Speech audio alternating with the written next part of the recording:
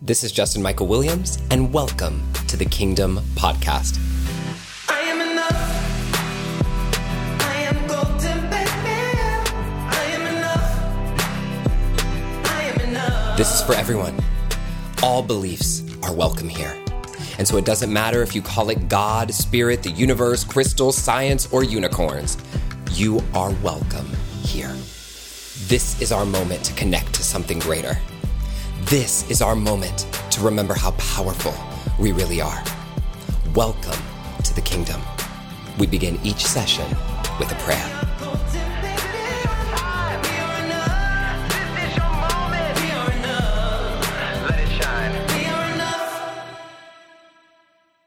Let's begin. God, spirit, universe, all that is, all that ever has been, all that ever will be, we thank you. We thank you for opening our hearts and minds, for giving us the space and the Wi-Fi connection and all of this to come together today. We know that so many people in the world are struggling right now, Lord, and we ask you to just keep them in your mind and in your prayers and help all of us overcome. And we pray that in this moment that we can be well. And that as we are well, we spread this spirit of wellness out into all of the world and to everyone who we touch and everyone who needs it. Physically, emotionally, energetically, and spiritually, keep us sound so that we may be the beacons and vessels of light and hope and positivity and possibility that we know this world needs right now. Thank you for filling our spirits. Thank you for giving us the presence to come here today. We know there are so many things that we can be doing, and we are here today in the honor, in your honor, in the honor of spirit connecting to each other and to something greater. God, spirit, universe, all that is, all that ever has been, all that ever will be, we thank you.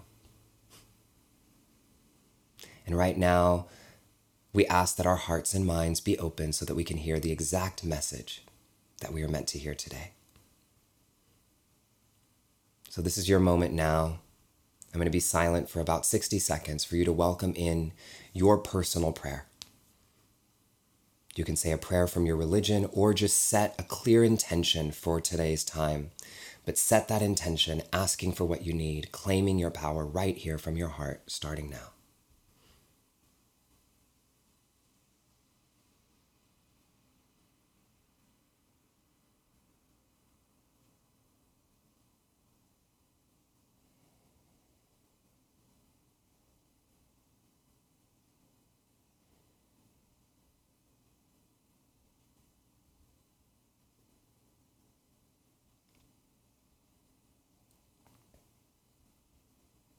All of us unifying our prayers together in this quantum field of possibility. We expand our space and our presence out into the infinite realms, down deep into the earth as we expand out from our hearts. Ashe, Aho, Salam, Amen, Sat Nam, Om. Thank you.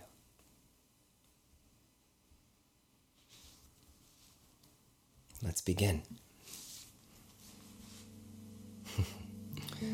I just get so emotional when I'm with you all. I just feel so much love in my heart for this incredible community that we're building here together. It really is so special to me and so special to all of us. And thank you all for being here. Having the gift of your presence and your ears and your minds is an honor and a privilege I do not take for granted. I do a lot of work prepping us for these to make sure that your time is worthwhile, so I thank you.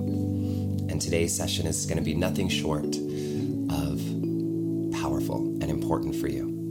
Because today, we are talking about the power of justice. The power of justice. And I have been, to be honest, just a little bit nervous to bring this topic here to us here at the Kingdom. Because a part of what it is that I was wanting to do as we come here is to make sure that with everything going on in the world, we have a space to not escape, but to really heal and integrate ourselves as we're on, this mission and this journey with everything happening in the world. But I thought, given the happenings right now and given the upcoming election, and I know so many of you are outside of the United States, but I know that you're seeing the global unrest, that we can talk deeply today about the power of justice in a way that actually elevates us and opens our hearts and opens our minds into our ability to take action for our lives, for our families, for our communities, for the planet, and for one another. And so we are here today to go deep into the shadow, but not just to go deep into the shadow to break us down, but deep so that we can together overcome, so that we can overcome. And, we have a short session today. Normally I do this. I've been giving a bit of this talk in a lot of companies and corporations and organizations lately. And we have a limited time that we have together today. Normally when I do this talk, it's a couple hours long, and we're here together for about an hour or so. We finish at about 75 minutes always, for those of you who are new.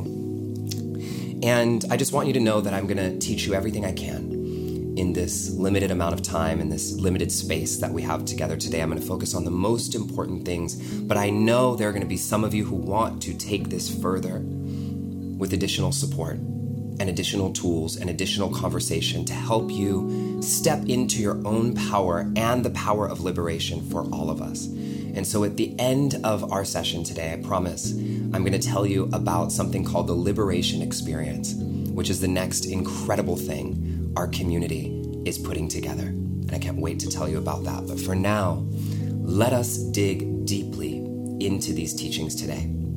So as we go into this, what I really want to talk about, and this is global, this is for all of us, is about finding our authentic voice in the movement for equality. Finding our authentic voice in the movement for equality. And when I say that, what's really important to name is that the revolution, the real revolution, starts inside. Many of you have heard me say this over and over, but you know that what I believe truly is that we can defund the police, we can elect a new president, we could burn down the whole school-to-prison pipeline, we could try to build the whole thing anew. But if we haven't done the revolutionary work inside, if we haven't changed within, then we'll just keep internalizing the same oppression we're fighting against, and we'll keep building the same oppressive systems over and over. We couldn't do anything different. It would be our only thing that would be possible for us to do if we haven't done the inner work. And you all know this. I've mentioned this before here on the podcast. On the podcast. P.S. I slipped podcast in because the Kingdom podcast is officially live secretly, but y'all can know if you go. Anyway, more about that later in your email. But all the episodes are starting to go up on our podcast. And there's a special episode that got put up this morning.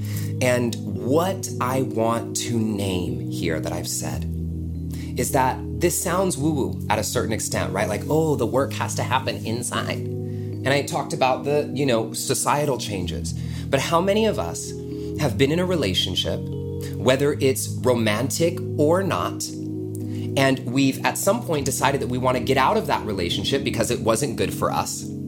And then what happens is we get out of the relationship, we end up dating a new person or getting in a relationship, whether it's even not romantic, with a new person, and then soon realize that we're in the same damn relationship, but with a different person. Same person, different pants, right? Different name.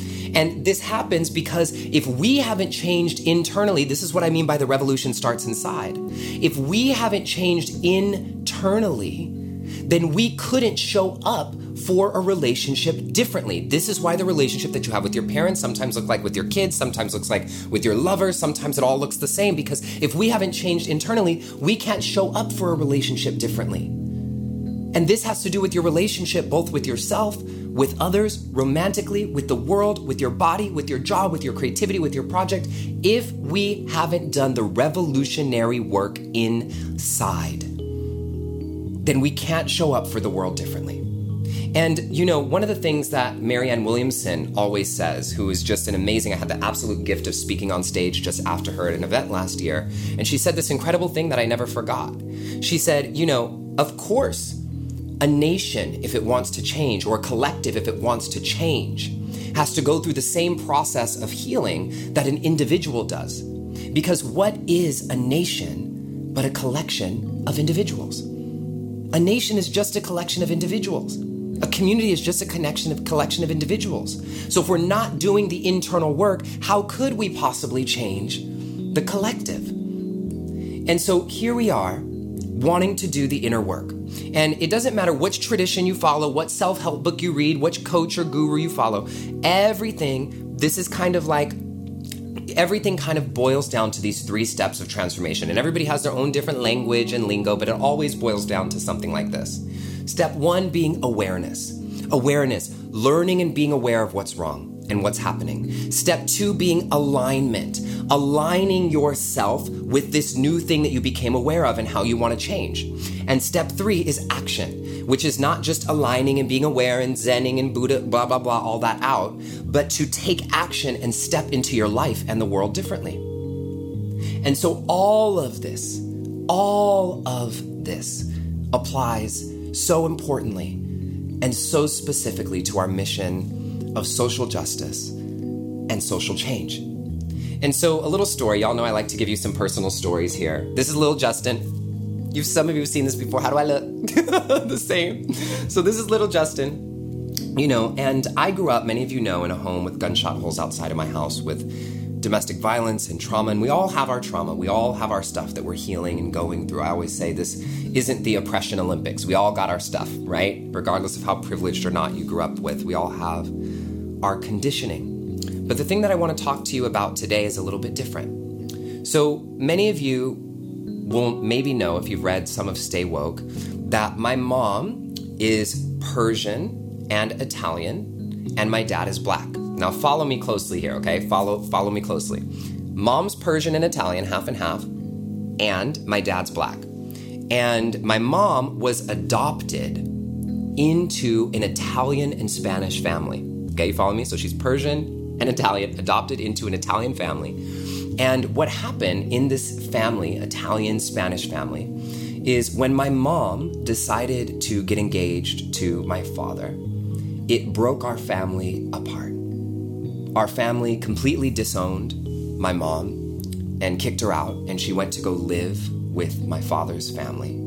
And the racism that lived literally within my own family tore our family apart to the point where I have 9 great aunts and uncles who were my grandma's brothers and sisters, 4 of which I've never met. Not because they weren't alive when I was alive, not because they didn't live in the same city as me, but because the racism in the family actually caused them to never speak to this side of our family again. And so what ended up happening was 2 things. One side was this beautiful unfolding, and the other side is a little bit more similar to what we're seeing with this disintegration that's happening in the world today. And I haven't told this story often. So after a little while, after my mom and dad got married, my grandpa, my mom's mom, my papa, who is so amazing and ended up loving me so dearly, and there's my mom right there typing in the chat box, Barbara.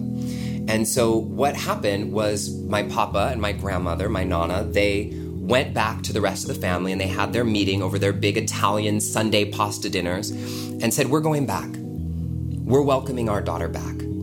And what happened was half of the family said, if you talk to them, we're never speaking to you again. And the other half of the family said, well, we're coming with you. And so it split the family literally in 2. This family that was tight-knit, lived on the same block, literally immigrated from Sicily together on a boat, split in half because of racism, down to the point the grudge was held so deeply, down to the point that they literally, all of them, except for my grandmother, she's the only one still alive because she was the youngest, several of them died and didn't go to each other's funerals because of this. And so in my own family and in my own home, I got to see 2 very different things. I got to see how racism can cause us to disintegrate in our lives. But then on the side of my family that returned, I got to see this beautiful opening where my grandfather, the same grandfather and grandmother who disowned my mother, ended up helping to raise me and my sisters with the greatest love. My papa was one of the most incredible male figures in my life and loved me with his whole heart. My Uncle Peter, who was also one of the ones who left, ended up coming back and helped put me through college.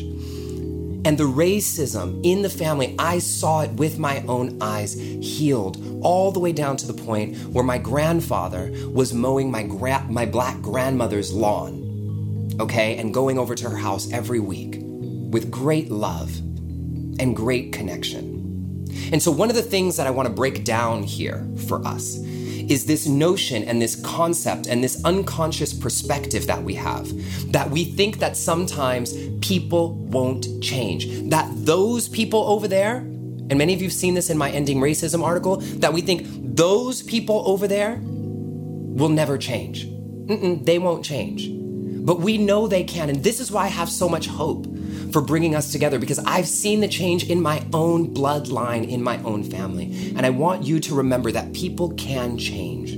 What makes people change sometimes, though, is knowing that we're heading towards something bigger, that we're heading toward a future and a possibility and a space that's bigger than anything that we can imagine for ourselves. And this is called visionary activism. Not just reactionary activism, but visionary activism in social justice. And this is what I am here to do with you all today and help us all step into.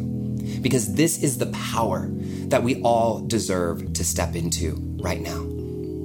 And so as we go through this, what I want us to do is go through this with as much consciousness as we possibly can. And we're going to go through this feeling all of our emotions, because the conversation that we're going to have today is going to be a little, well, not really that different. I know I take y'all into some deep stuff typically, but it's going to take you into some emotional spaces that may be a little uncomfortable for you. And so here's what we're going to have many check-ins like this throughout our time. You know, normally I do a practice at the end. We're going to do like mini micro 30-second practices all throughout this session today. And so we'll start with the first one right now. So what I'd like you to do is place your hands over your heart. We'll always come back to this. Shut your eyes if you feel comfortable doing so. If you want to keep them open, that's fine. Just kind of blur out your vision and keep a soft gaze. Take a deep breath in and a deep breath out. Again, a deep breath in and a deep breath out. And I want you right now to think of one word that describes how you're feeling right now. How are you feeling? One word that describes it. And it could be anything. You can be totally honest with yourself. It could be tired or good or blessed or excited or nervous or whatever. You don't have to perform for us. Name it. And then open your eyes. And if you feel comfortable, I invite you to type whatever it is that you were feeling into the chat box. So type that into the chat box, whatever it was that you were feeling. And we're going to start diving in a little more deeply now as we go into this process together. And I'll see your chat box feelings coming through. And what will happen is throughout this entire process, we're going to keep having these check-ins to really name our journey of the emotional state that we're going through as we have this time and this experience together.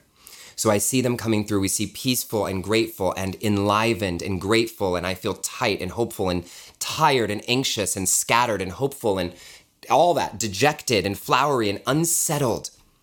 Beautiful. So just pin that and remember that this is where we're starting, emotional inside. This is beautiful. And so this is the process we're going through today together, this 4-step process. Number 1 is called entering the shadow. Number 2 is the power of truth.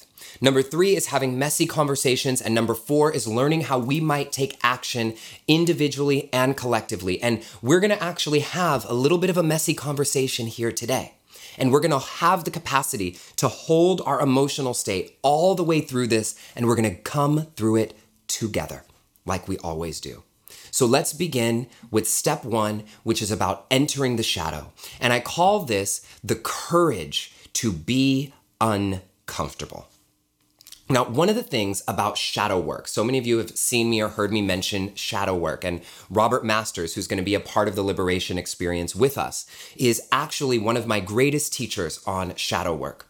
And what happens when we talk about shadow is it's the stuff in our lives that we typically lean away from, and the more we lean away from it, the more of a shadow it casts behind us, on the wall of our lives behind us.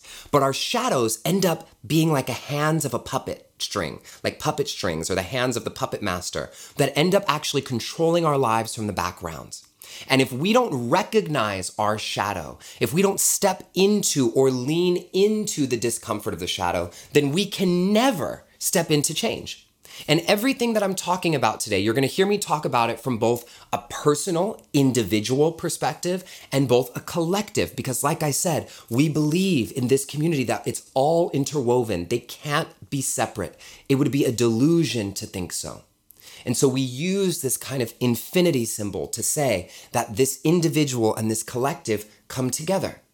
And as we come into that center point, we recognize that I'll never forget when one of my friends and teachers, Sienna Sherman, told me this: the bigger our light, oftentimes the bigger our shadow. The bigger the light, the bigger the shadow it casts. And so change and transformation can't just be about the external work. It can't just be about love and light. It can't just be about compassion. It can't just be about meditation and listening to podcasts and motivational speaking and motivational memes. It can't just be about that. That's half of the equation. Because as you're doing that, the shadow is growing. And so we have to learn how to lean into our shadow so we can shine light upon those places. And often when you know something's in the shadow, sometimes you're completely unconscious of it. Okay, this is how shadow work is different than therapy, and we'll do this again in the liberation experience directly with Robert. But shadow work is oftentimes the things we don't even recognize are happening behind us. But we know that we're in control of the shadow when somehow we end up in the same loops, same emotional patterns, same thought processes over and over and over and over. You know the shadow's in control because it's trying to get your attention. Okay? And so what happens is when we have this shadow work is what we do, why I call this entering the shadow, is instead of leaning away, we lean into it. We move toward it. And you're going to have to do any meaningful work as it relates to social justice, activism, or change, you are going to have to learn to get a little uncomfortable. Because if you run away every time it gets uncomfortable, we all stay stuck. So let us continue as we move into that experience. And we're going to start with that right now, okay? And we're going into what's called the power of truth. And I'm going to give us this is not going to be a whole damn history lesson, but I'm going to give us a little bit of context here about what I call the real American journey. And I know there are many of you all from other countries here today, and I want you to listen carefully so that you can get this perspective on what's happening and also how it applies directly to your experience as well. So I have some notes here that you'll see me looking at so I can get these dates proper, okay? So here's the deal, all right? Follow me. And as I'm saying this, I want you to listen with your whole body and your whole being. Don't just listen with your head. I want you to listen with your heart. Here it is. In 1619, I'm going to put this up really quick. 1619, first slaves were brought to the United States and they were not freed until 1865. Feel me when I say this. That's 2.5 centuries. 2.5 centuries of slavery. So I want to put this in perspective. Think about the harm and death that we all know was caused by the Holocaust, which was a 12-year period from Hitler gaining his first position of leadership all the way to the end of the Holocaust was 12 years. And think about the ricochet and the reverberation, the damage that's been done for that 12-year cycle.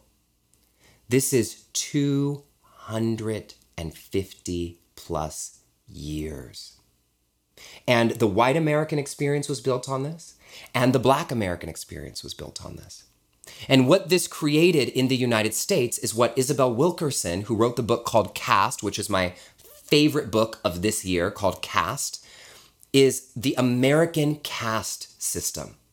Now, we often don't think in America that we have a caste system, but we in fact do have a caste system.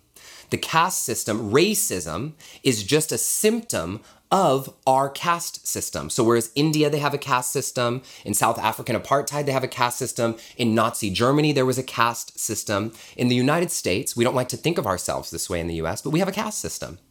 It is white at the top, black at the bottom, and everyone in between, depending on your proximity to whiteness or blackness, or how much you assimilate to whiteness or blackness, you find your ranking there in the caste system of the United States and of America. Okay? And so as we go through this, when you think of this timing, what happened when African Americans were freed, I'm putting air quotes up, from slavery? They were offered 40 acres and a mule. Because, quite frankly, when you say freed, the question becomes, freed to what? When you have an entire population of people who really get me when I'm saying this so you can understand why things are the way they are today and why they look the way they are today. When you have an entire population of people who for over 200 years were not allowed to participate in education, not allowed to read or write, not because they didn't know how to read or write or they weren't capable of reading and writing. I mean, not because they were dumb or weren't capable, but because they were not allowed to. They would be killed if they read or write. Who were not allowed to participate in the economy are now freed. To what? So they were offered 40 acres and a mule to say everybody gets some land and you can have your own place to start.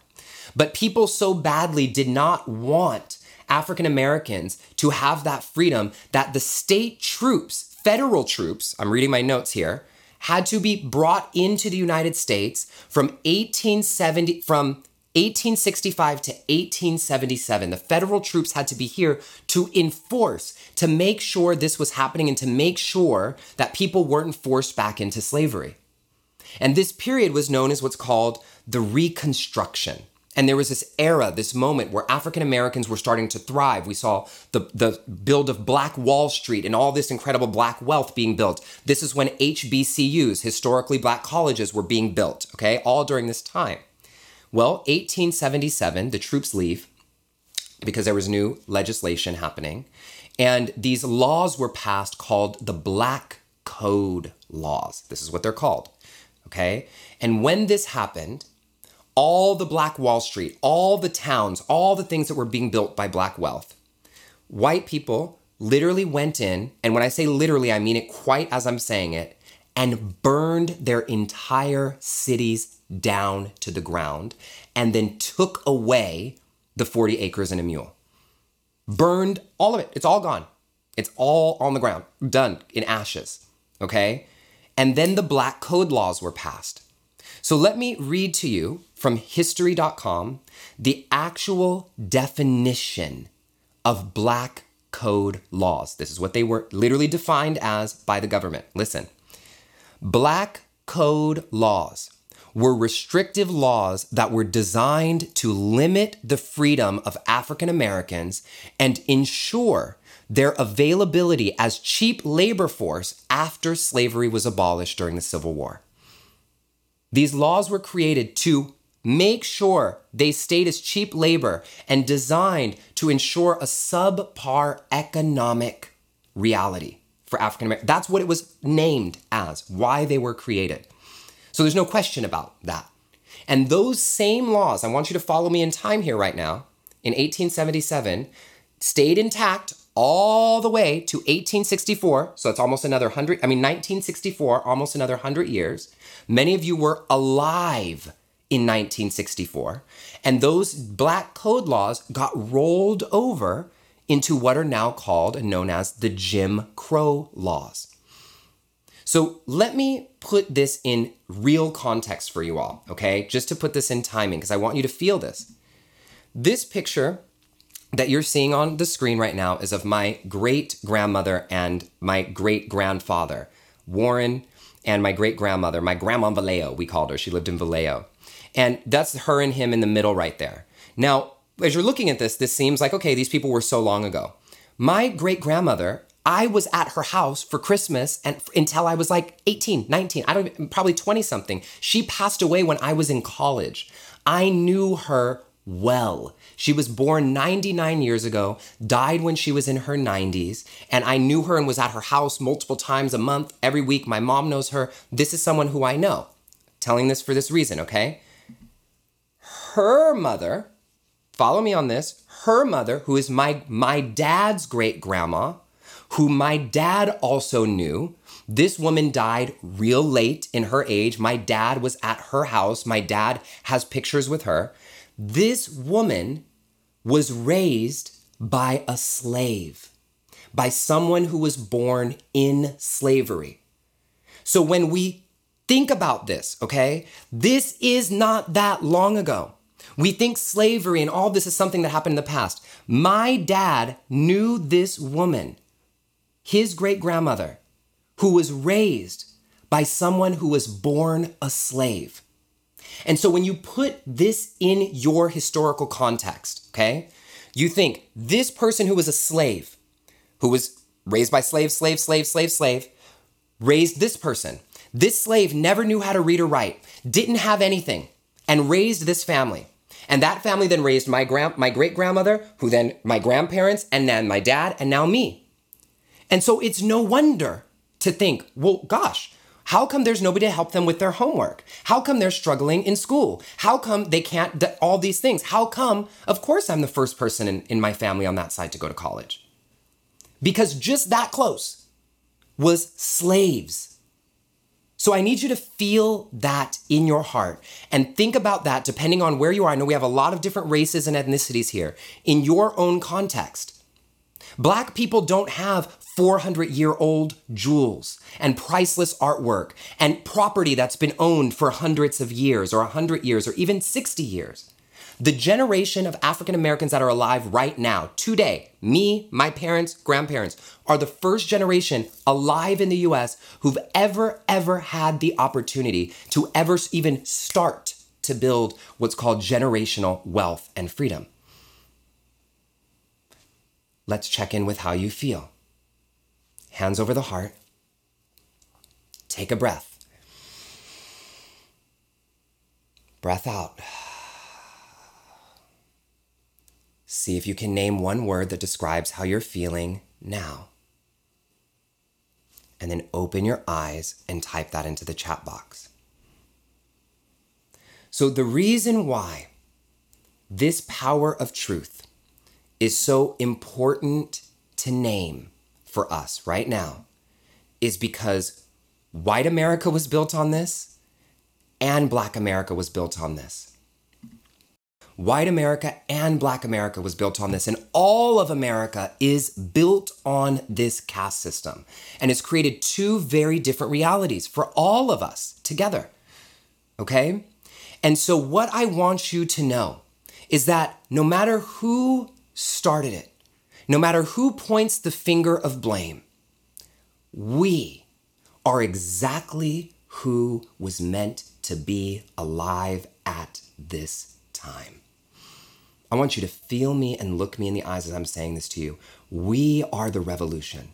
This is our time. Our generation is exactly who was meant to be here because we are the first generation with the ability to do this work and have these conversations. And the first thing we have to do is enter the shadow and own and know that we have had different experiences in this country, regardless of who started it, regardless of where the fingers of blame point. If we want to end this and change the world for the future generations, healing forward and backward, we have to come together and do this work.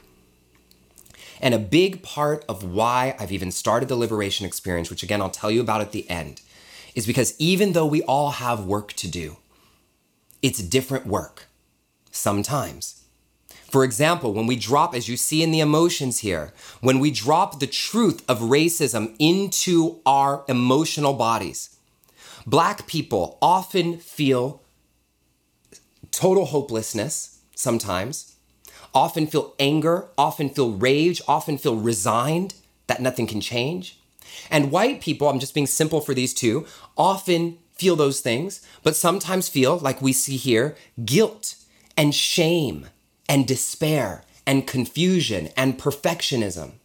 And so if we don't process these different things in our own communities at the same time, then every time we try to reconnect, we end up missing each other because we haven't worked on our own stuff to do. And then sometimes there's work that we have to do together, but we'll talk more about the Liberation Experience program a little later. Now, let me just give you two more things about this truth, as we're seeing what's happening with the police force and all of this. This is historical fact. Nothing here, I've been very clear to say everything that I'm telling you, I've been saying almost without opinion, but I'm just naming the facts, okay? The United States police force was started as slave catchers. There was no such thing, there was no such word as police officers in the United States of America until the end of the Civil War, right at the end of the Civil War. And what was happening was all the slaves were escaping to the north and also escaping down to Florida before Florida was a territory of the United States. And they hired this group of people with guns to be slave catchers, which that same exact group, same organization, got rolled into the police force. That is a historical fact. And so when we're seeing all of this happening today, it's again, not to point blame, not to point shame, but to look at the truth and to really name it, to know that our entire country, this land of the free, has been built on this foundation. And if we can't look at that, then we'll never be able to change it. So let's go a little bit deeper. This is one thing that I wanted to make sure I named to you all with everything that I'm telling you, is that this thing that this little girl was holding I thought was fantastic. It says, we said Black Lives Matter. We never said only Black Lives Matter. We know that all lives matter. We just need your help with Black Lives Matter because Black lives are in danger. I thought this was so powerful. And this really names the truth of what's happening in our country right now. So today, now, I want us to get into this section of messy conversations. And we're going to talk for a moment, okay, about the difference between white people and whiteness. And this is important for people of color and white people to know, and the difference between the individual and the collective. And we're going to talk about white privilege, and we're also going to talk about white supremacy. And this is a part of our messy conversation. So as your emotions come up as we're talking about this, know that I'm purposely naming it as it is so that you can feel what you're feeling and you can imagine why it's so hard for people of all genders and ages and races to step into this work in their own way. So let's jump in with white privilege. So privilege, I love this from Janaea Future Khan, who's the founder of Black Lives Matter in Canada. She says, privilege isn't about what you've gone through. It's about what you haven't had to go through. And Layla Saad continues with this incredible quote that says, it's important to understand that white privilege is separate from but can intersect with class privilege and gender privilege and sexuality privilege and age privilege and able-bodied privilege or any other type of privilege. This is the thing. While you experience hardships and oppression in your life from other identities and experiences, you do not experience these things because of your skin color. So I want to break this down for us right now in a very clear way, okay? So many people will say, well, I'm not privileged. I grew up poor, or I'm gay, or I'm, queer, or trans, or I'm this, or I'm that, or I'm a Jew, or I'm this, all the things that we can say about why we're not privileged. But when we change that context to what Janaea Future Khan had said, I'm going to go back to it, is privilege isn't about what you've gone through. It's about what you haven't had to go through. So this is a really important thing because you can see that we all have privilege. I'm a Black queer man. So obviously I have a different level of privilege than some others, but I'm also cisgendered, neurotypical. My entire body is intact, right? I have so many other privileges. I have money. I have this. So we all have privilege. All of us have some level of privilege, okay? I think right now what they're saying is like, if you, somebody to name that they really don't have privilege, or somebody who's poor, black, and trans, okay? That is like, you can then tell me, I don't, you know?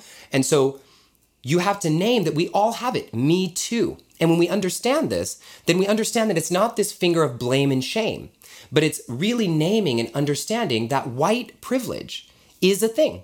And I'm going to give you guys a personal story that I haven't really told too often here that I think is kind of important for us to name and for us to talk about. So here's the true story here. So when I was leaving to go to college, my father, I'll never forget this moment in my entire life. So my father, I got a full ride academic scholarship to go to UCLA. And when I got the scholarship to go to UCLA, I was leaving, and my dad said to me, which I'll never forget, he said, "Son, I need you to remember." And I'm going to say it with the language that he said it to me, so you all have to excuse me here in our Kingdom Church today, but I'm going to say it how it was. He said, "When you go to this school, you can't do all the things these white kids are doing." And I'm looking at him like, "Dad, this is a thing of the past. You know, I grew up in a town called Pittsburgh, California, that is one of the most diverse cities in the United States. I literally thought racism was like over, like when I was a kid." And just context-wise, like the city I grew up in, I always say like, oh, gunshot holes and this and that. I'm so happy I grew up where I grew up. First of all, I wouldn't be who I am today. But second, it's the 12th most diverse city in the United States, or it was when I was younger. And so when we were kids, like I was the secretary of the Filipino American Club. I'm not Filipino, and that was normal, but we were doing it right. We were learning from the Filipino elders and honoring their culture and being in their assemblies. I was in the Latino Student Union. We had white people in the Black Student Union, Black people in the White Student Union. It was like normal in our city. It's the most beautiful diversity that we've ever had. I think of, one story that I recognized this when I went to college was I was with some girl, one of these white girls that I was with at school, and I was like, "Oh my God, you know what I want? I want a churro." And she was like, "A churro? What's a churro?" And I was like, "You don't know what a churro is?" And she was like, "No." And I was like, "Do you know what a quinceañera is?" And she's like, "No." And I was like, oh my God, like I'm realizing that people grow up in these boxes because these were things that I grew up around. So anyway, little side note. So my dad, okay, I'm leaving to go to college, last day, getting ready to drive off. And he says these words exactly: "I need you to remember that no matter how much you learn, no matter where you go to school, no matter what you're wearing, no matter how smart you are, and no matter how much money you make, if the cops pull you over, you're still just another nigga to them." And I looked at him like, what? Do you know what I mean? I was just like, what is this? You know what I mean? And I was thinking in that time, oh my God, like my dad is so old school, right? So fast forward, and I'm in LA, and I see some of my college friends, like Rachel's here to say, and I see Diaris is saying the White Student Union. It wasn't the White Student Union, it was like the Irish something, or I just said it to be that clear. It was like, people that was a very white, like the Italian Student Union or whatever. And so the true story is I get to college, and I am going to yoga in the morning. I had just got off of a flight, and I had traveled to be an ambassador of peace for UCLA, okay? I just got back from a trip to China to be an ambassador of peace with UCLA, which two people who are here were as well, Diaris and Rachel. I get back, and the next morning I get in my car to go to yoga at 6 a.m. I get ready to go to yoga. I walk out of my Lululemons. I get into the car, and I pull out, and then I all of a sudden hear these sirens. Whoop! And I'm thinking, what? What's going on? And next thing I know, the cop comes over, and he's like, "You know why I pulled you over?" And I'm like, "No," being very polite. "No," actually, he said, "You didn't stop long enough at that stop sign." And I'm like, "Okay." He's like, "Let me see your driver's license and your ID." So I had just got off of a flight the night before, late, and I left my wallet inside my travel bag. My apartment that I lived in was right there. Like you could see it from where we were at. And I said, "Oh my gosh, officer, I just got out of a flight. I don't have my," he said, "Are you telling me you don't have ID?" I said, "No, it's right in my house. We can go together to get it." He said, "Get out of the car, hands up." Next thing you know, I am handcuffed behind my back, gun out, put into the back of a police car, in my Lululemons, y'all. Like, clearly I wasn't doing anything, okay? And handcuffed in the back of the police car. And I'm luckily, because I'm so sensitive, I just start crying. You know, I'm just crying and crying and crying. And I get in the back of the car, and he's just such an asshole. And he comes out, and then next thing you know, he lets me out, and he's telling me, all right, I gave him my driver's license number. He got my info. And then he is like about to take the handcuffs off of me, and he tells me to step forward. And as I step forward, he just puts his foot out and trips me, and I fall on the ground with my hands behind my back. With my hands handcuffed behind my back. He then pulls me up by the handcuffs, undoes the handcuffs, and said, you probably should get out of here now. And I was like, oh my God, like a mess, okay? Just a mess. And I don't tell this story too often. And in that moment, I called my dad and I told him, and he said, thank God you cried. Thank God you cried, because that could have been a lot worse. And I just will never forget that moment. In that moment, I knew that my dad was right. That the way that I was experienced in that moment, a college student who had just got back the night before from being an ambassador of peace for the entire college, was treated like I was a criminal. And we see this with everyone. Barack Obama, you could become the president of the United States and they're still asking for your birth certificate. You can be Serena Williams, the greatest athlete in the world, and still experience the birth trauma that African American women experience, which doesn't happen to African women in the other parts of the Black diaspora. It's just to African American women. And so I'm naming this to tell you all that the reason why white people often have so much trouble identifying with being racist or white supremacist is because you all do not have the experience of always having to be identified with the collective. This is a white privilege. And the fact that you're unaware of it is part of what keeps the privilege in place. It's part of the white supremacy that keeps it in place. So understand me when I say this, and I say it with love, okay, with so much love, because we're waking up to this, is you as a white person, you can be poor and you can overcome it. You can assimilate, you can grow, you can change in all these ways, and you never usually have to be identified automatically with the collective. People of color don't have that privilege. We can be all those things. We could be poor, we could be gay, we could be Jewish, we could be any other thing that you can name as a privilege or a lack thereof. And we could overcome them, and we still have this skin suit on that can never be overcome and shouldn't have to be overcome, but should be accepted for what it is. And so this is a super important thing for us to just name and to know and to own. And this is why I want you to hear me, everybody, when I'm saying this, Black people, white people, everyone else listening, listen. Good white people, good white identified people are the ones who should be doing this work. This work isn't for the white supremacists who are with torches and guns and Confederate flags. Eventually it could be for them. But the reason why it's so hard for you as good white people to think that you're part of the problem, even when you have Black friends or Black kids or dated Black people or Black coworkers or whatever, is because of this. White people are not the problem. It's whiteness that is the problem. Understand me.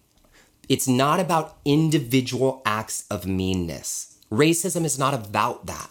It's about whiteness and what whiteness has done throughout the entire world. The harm and the incredible things, there's been both, that has happened throughout the world. But white people aren't used to identifying with that collective of whiteness. And so when you recognize that you're a part of that system, regardless of how nice you are, regardless of which color skin your kids are, regardless of all of it, when you recognize that, then you start to become a part of the solution. And I say that because I need my people of color to understand this too. This is not about us blaming and shaming white people. White people are fantastic, many of them. I have so many my family's white, you know what I mean? And this is why I know this, okay? This is why I know this, because I grew up with a family that literally, like blonde hair, blue-eyed cousins. And so I know that white people are great. I know that most people are good, and I know that people can change. And so people of color, indigenous people, black people, we can't be pointing the finger at white people. It's whiteness that we're breaking down.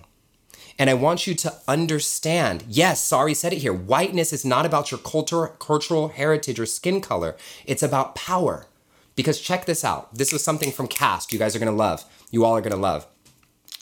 There's the author Isabel Wilkerson was talking to this African woman, and I want you to hear this, okay? And all of you who've been abroad or ever won't know this to be true, okay? This African woman from African said to the author, "There's no black people in Africa."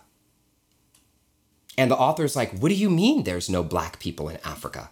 And she's like, "There's no black people in Africa. There's people that are Ghanaian.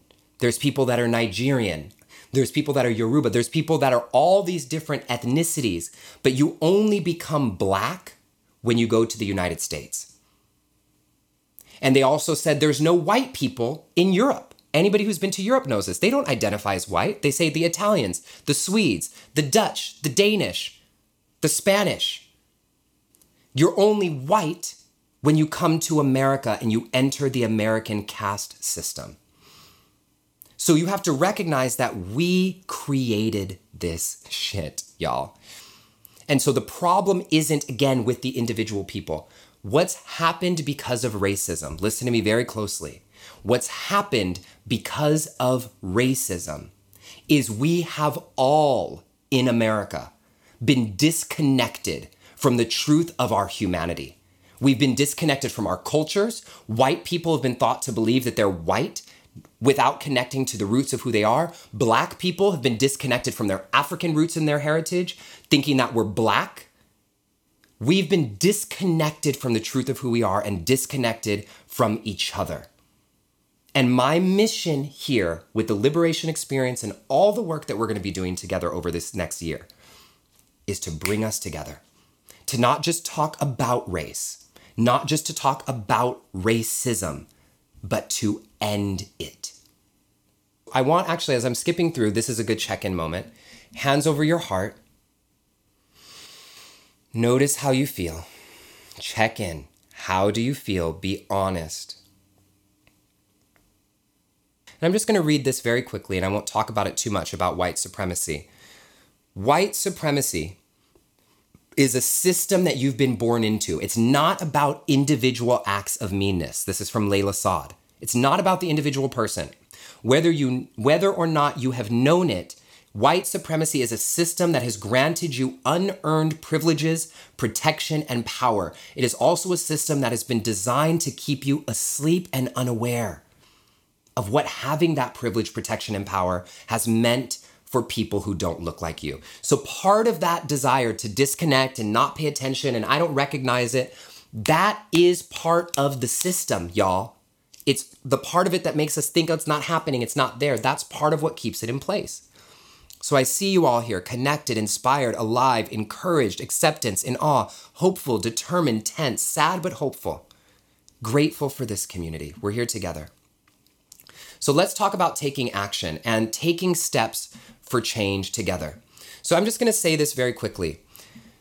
One of the things, I was deciding if I was going to say this today or not, but I'm going to say it, that I think very clearly, that is, there's some beautiful work happening in the work against equality and social justice, the work for equality and social justice.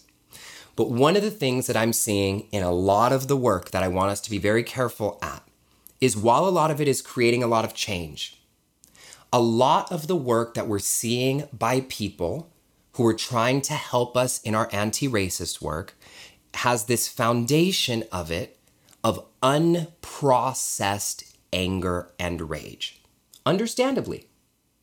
And what I'm saying here, and this is for my African American people here, the work that we're going to have to do to show up for this world differently is to not just express, but process our anger and our rage so that it's not in the shadow controlling us from the background.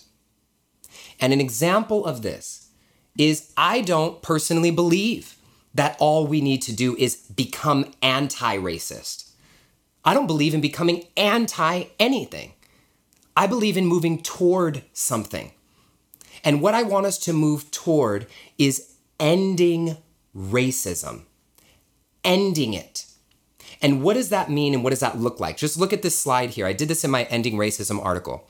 This is what being anti-racist looks like, or moving away from or fighting against racism. It can be ending the school-to-prison pipeline, food equity, becoming an anti-racist, dismantling white supremacy, all of that moving in these different directions. And what happens is we end up even more disconnected than we started. Because now we don't even have this thing in common that we were fighting against. But this is what moving toward something looks like. This is what fighting for something looks like. Do you understand the difference? When you're fighting for something, it automatically includes what you're moving away from. And this is the difference between reactionary activism and visionary activism. What is the future that we are stepping into that is greater for all of us, not just for people who are like us, but that's even greater, that helps even the white supremacists, that helps even Donald Trump step deeper into his humanity? What is it, the future that we can all see that helps all of us step deeper into the humanity and the dignity that is all of our birthright? That's the work that we're here to do. And I'm not shaming or blaming and saying any of the other work is wrong, but I think a lot of these conversations that we're having right now are about race. I'm not interested in having conversations about race. I'm interested in conversations about ending racism. There are lots of conversations about change. There are very few conversations that actually change something. Let us change something, okay? And so you can see how passionate I am about this right now. And this is what we're getting into. And so a lot of times people say this. They say, well, I see this in a lot of the work, right? A lot of the writing and a lot of the literature, a lot of the quotes. They say, well, racism can't end. It will probably never end in our generation. It's something that will never end in our generation. Our ancestors have worked their asses off, y'all, for us to be here at this moment. And so the question that I always ask when people say racism can't end in our generation is I say, why not? Why not? Why can't it end? We've done so many incredible things in the world that we've thought were impossible. We've put a man on the freaking moon. Why not? We started this. Racism, just hear me, y'all. Racism is not something that's a condition of the human history. Racism, the word racism, like the invention of even the word, only came about in the last 200 years. Last 150 years, actually. There was not even such thing of the word racism. So I want you to see that just because our lifespan is limited, that this is something that is a modern day invention and creation of the United States and the people who were involved with slavery. Racism was invented, y'all, in the last several hundred years.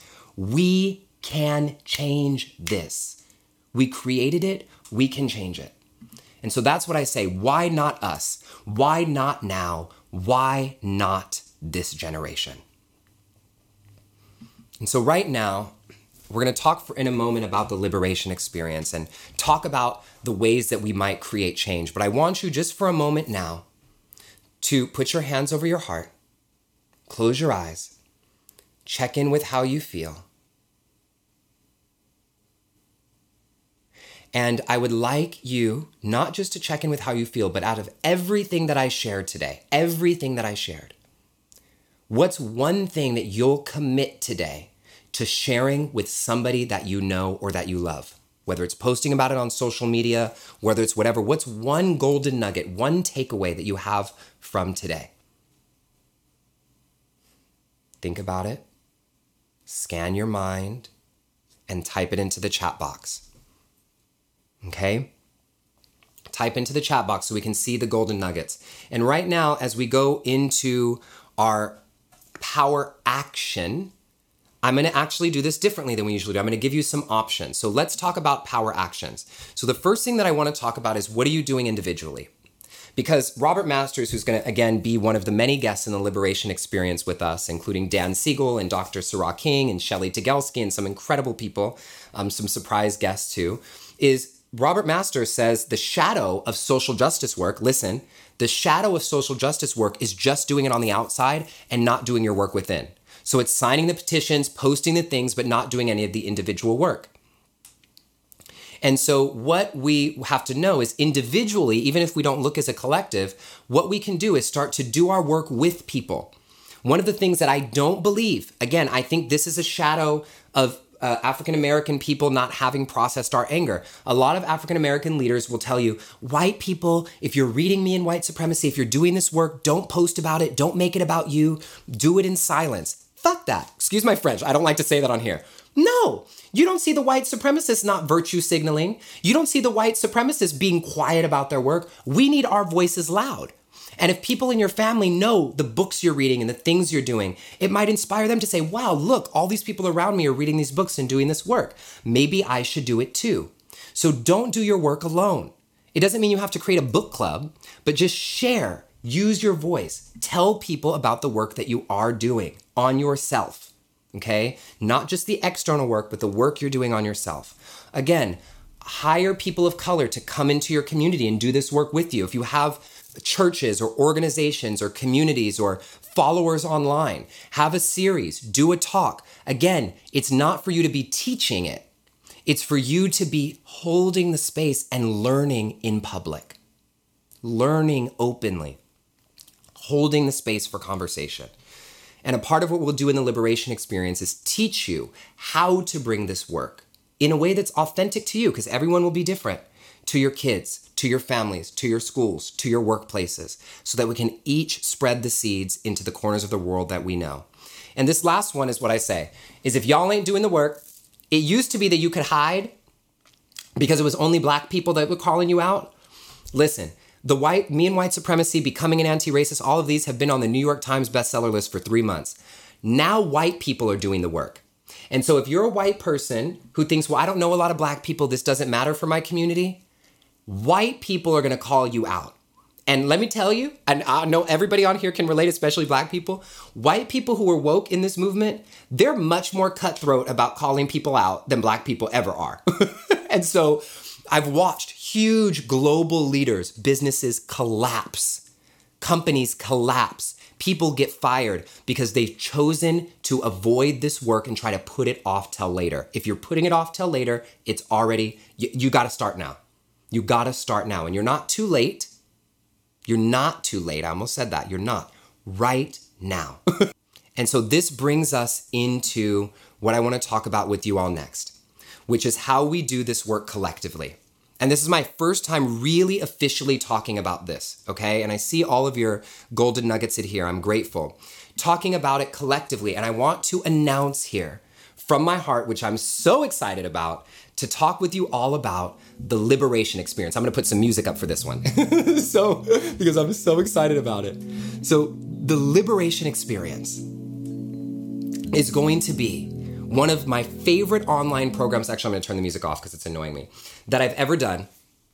The Liberation Experience. I want you to think of it like Patrisse Cullors meets Eckhart Tolle. Black Lives Matter meets Super Soul Sunday. This is spirituality, wellness, science, personal growth, social justice, and activism combined.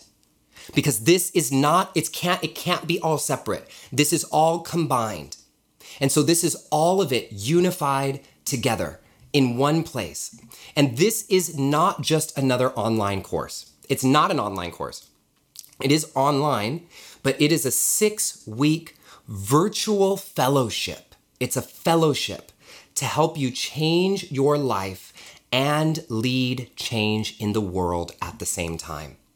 And in this experience, I'm introducing something that I've been working on for the last 3 months, and this is my first time really talking about it, called the Infinity Model. The Infinity Model works like this. We start the group as one. And when you apply to the program, you will self-identify yourself as either Black, Indigenous, a person of color, or white identified. And we start the group all together as one.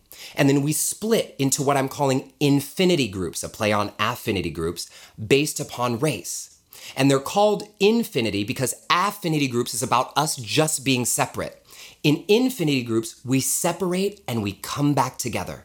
Sometimes Black people and white people do their work alone. Sometimes they do it together, but we are always doing it side by side. And sometimes we even do it in a fishbowl, where Black people are watching white people atone and do their work, and white people are watching Black people do their work and atone, all virtually, all online. And most importantly, this is one of my favorite parts of it, is there are full scholarships available for those in need. And so I do not want money to be why you don't join this program. And for people who want to give, we're also giving you the opportunity to give scholarships to those who are in need. And we call this a virtual fellowship because this isn't a bystander sport. It doesn't mean you have to come live, but we're breaking you into small groups. Each group is going to have a trained facilitator, and we're having special guests come in to do actual exercises and practices with you. You're going to have a PDF workbook that you'll have to go along with it, so that by the end of this program, you're not just changed yourself. You haven't just got experiences from across the divide. You haven't just met people in the community who are like you, but you find your own authentic way to bring this into your circles of influence. On the website, you'll see we use this metaphor of a wave. You'll see pictures of waves. And that's because I can't do this work alone. I'm not going to end racism alone.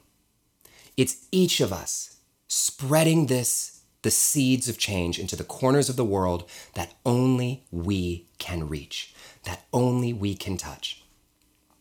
And it's about you learning how. We're actually going to give you conversation templates to have conversations with your resigned Black friends and family members, your homophobic coworkers, your white family members who are racist and may support Trump and don't get it. We're giving you conversation templates that I'm building with experts to help you do it. This is about action.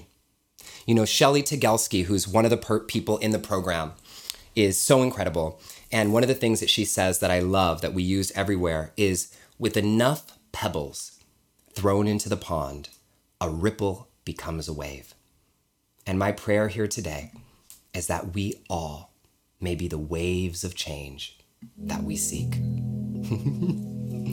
So I'm so grateful and so excited about this. So let me tell you all how to get into it. Okay, I'll put the link in the chat box, but I want to tell you all how to become a part of it.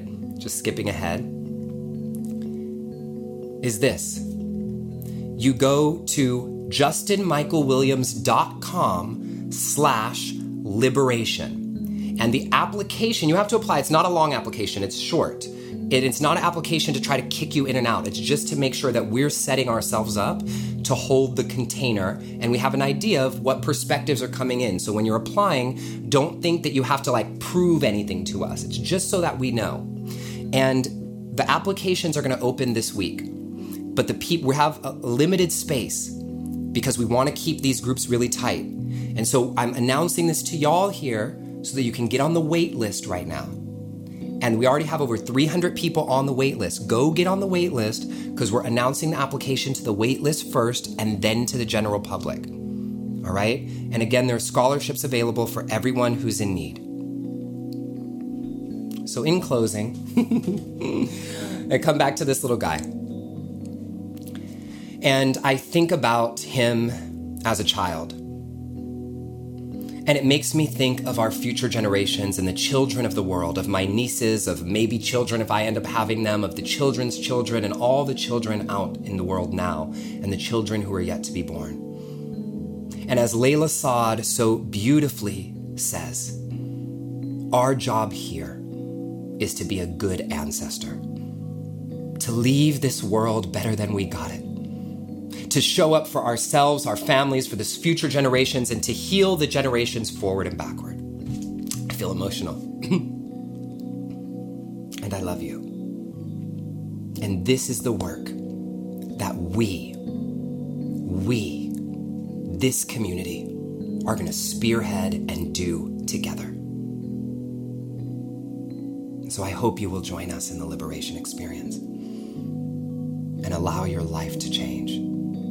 And allow you to change the lives of others. In closing today, I'm going to share a song.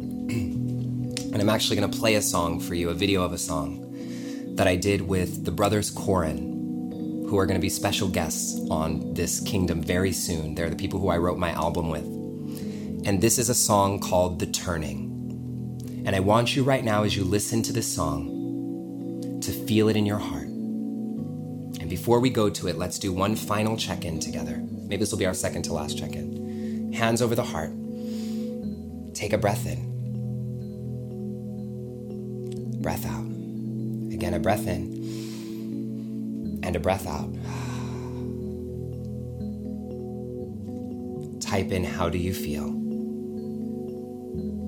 And this song will be a prayer and a dedication to all of us as we turn the tides and become the waves of change that we seek.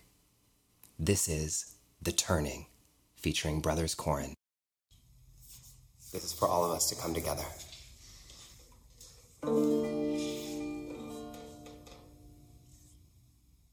It's time to unite for human rights. The door is open, now ever so slight. On the backs of great souls who died for the cause as victory rides on sacred laws. The cops can no longer erase the laws they once put into place. Our time has eyes, digital spies, visions captured, the lens does not lie. Discrimination is killing the nations, breaking hearts of the young generation. Is this the best we could leave behind? A world where the blind lead the fearful blind.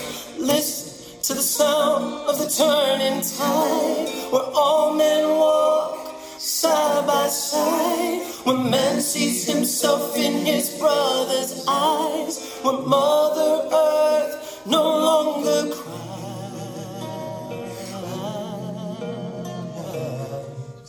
no longer cries.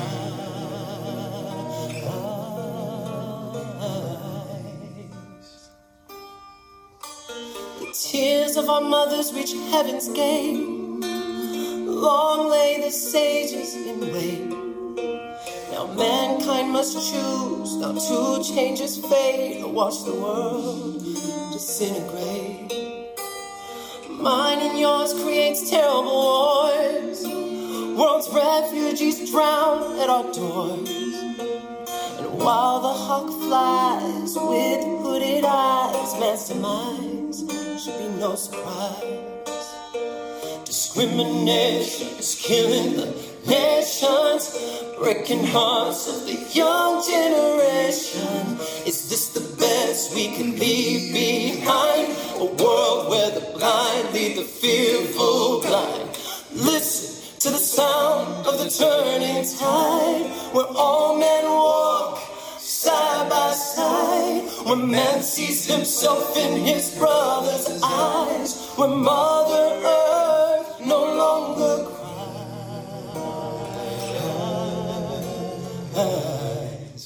no longer cries.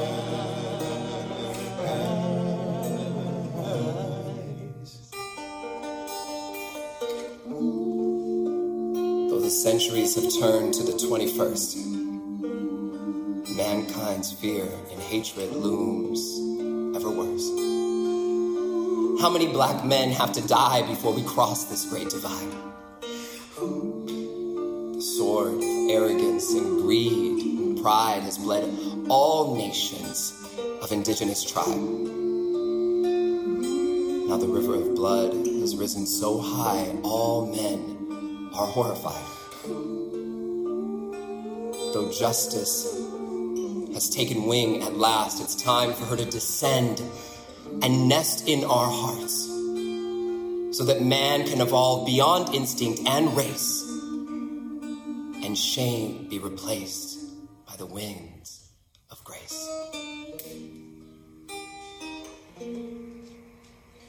Listen to the sound of the turning tide, where all men walk side by side, where man sees himself in his brother's eyes, where Mother Earth no longer cries,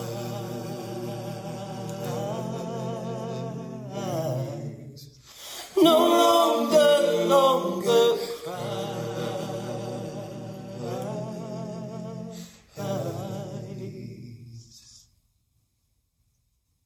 We rise together. So here we are, together. I love you all so much. And this is the power of justice.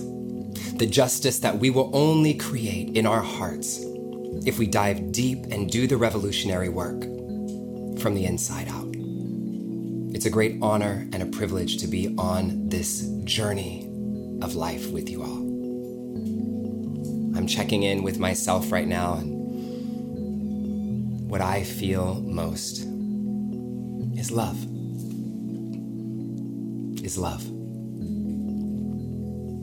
I love you all so much. It really means the world, this community that we're building together. And last but not least, you know that I say it over and over and over because I mean it, is we rise together.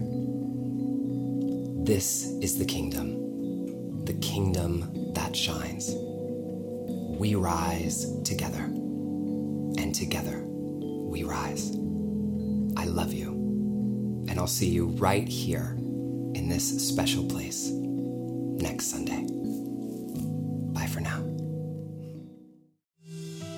Thank you for listening to the Kingdom Podcast. If you enjoyed this episode, I'd love for you to rate it or subscribe, but most importantly, to send this episode to a friend or to someone you love. The only way we're going to see change in this world is by each of us spreading messages of hope into the corners of the world where only you can reach. So send this today to someone who needs it. I'm sure they'll thank you for it. This is Justin Michael Williams, signing out. I love you, and I'll meet you right here in this special place in our next episode, where we rise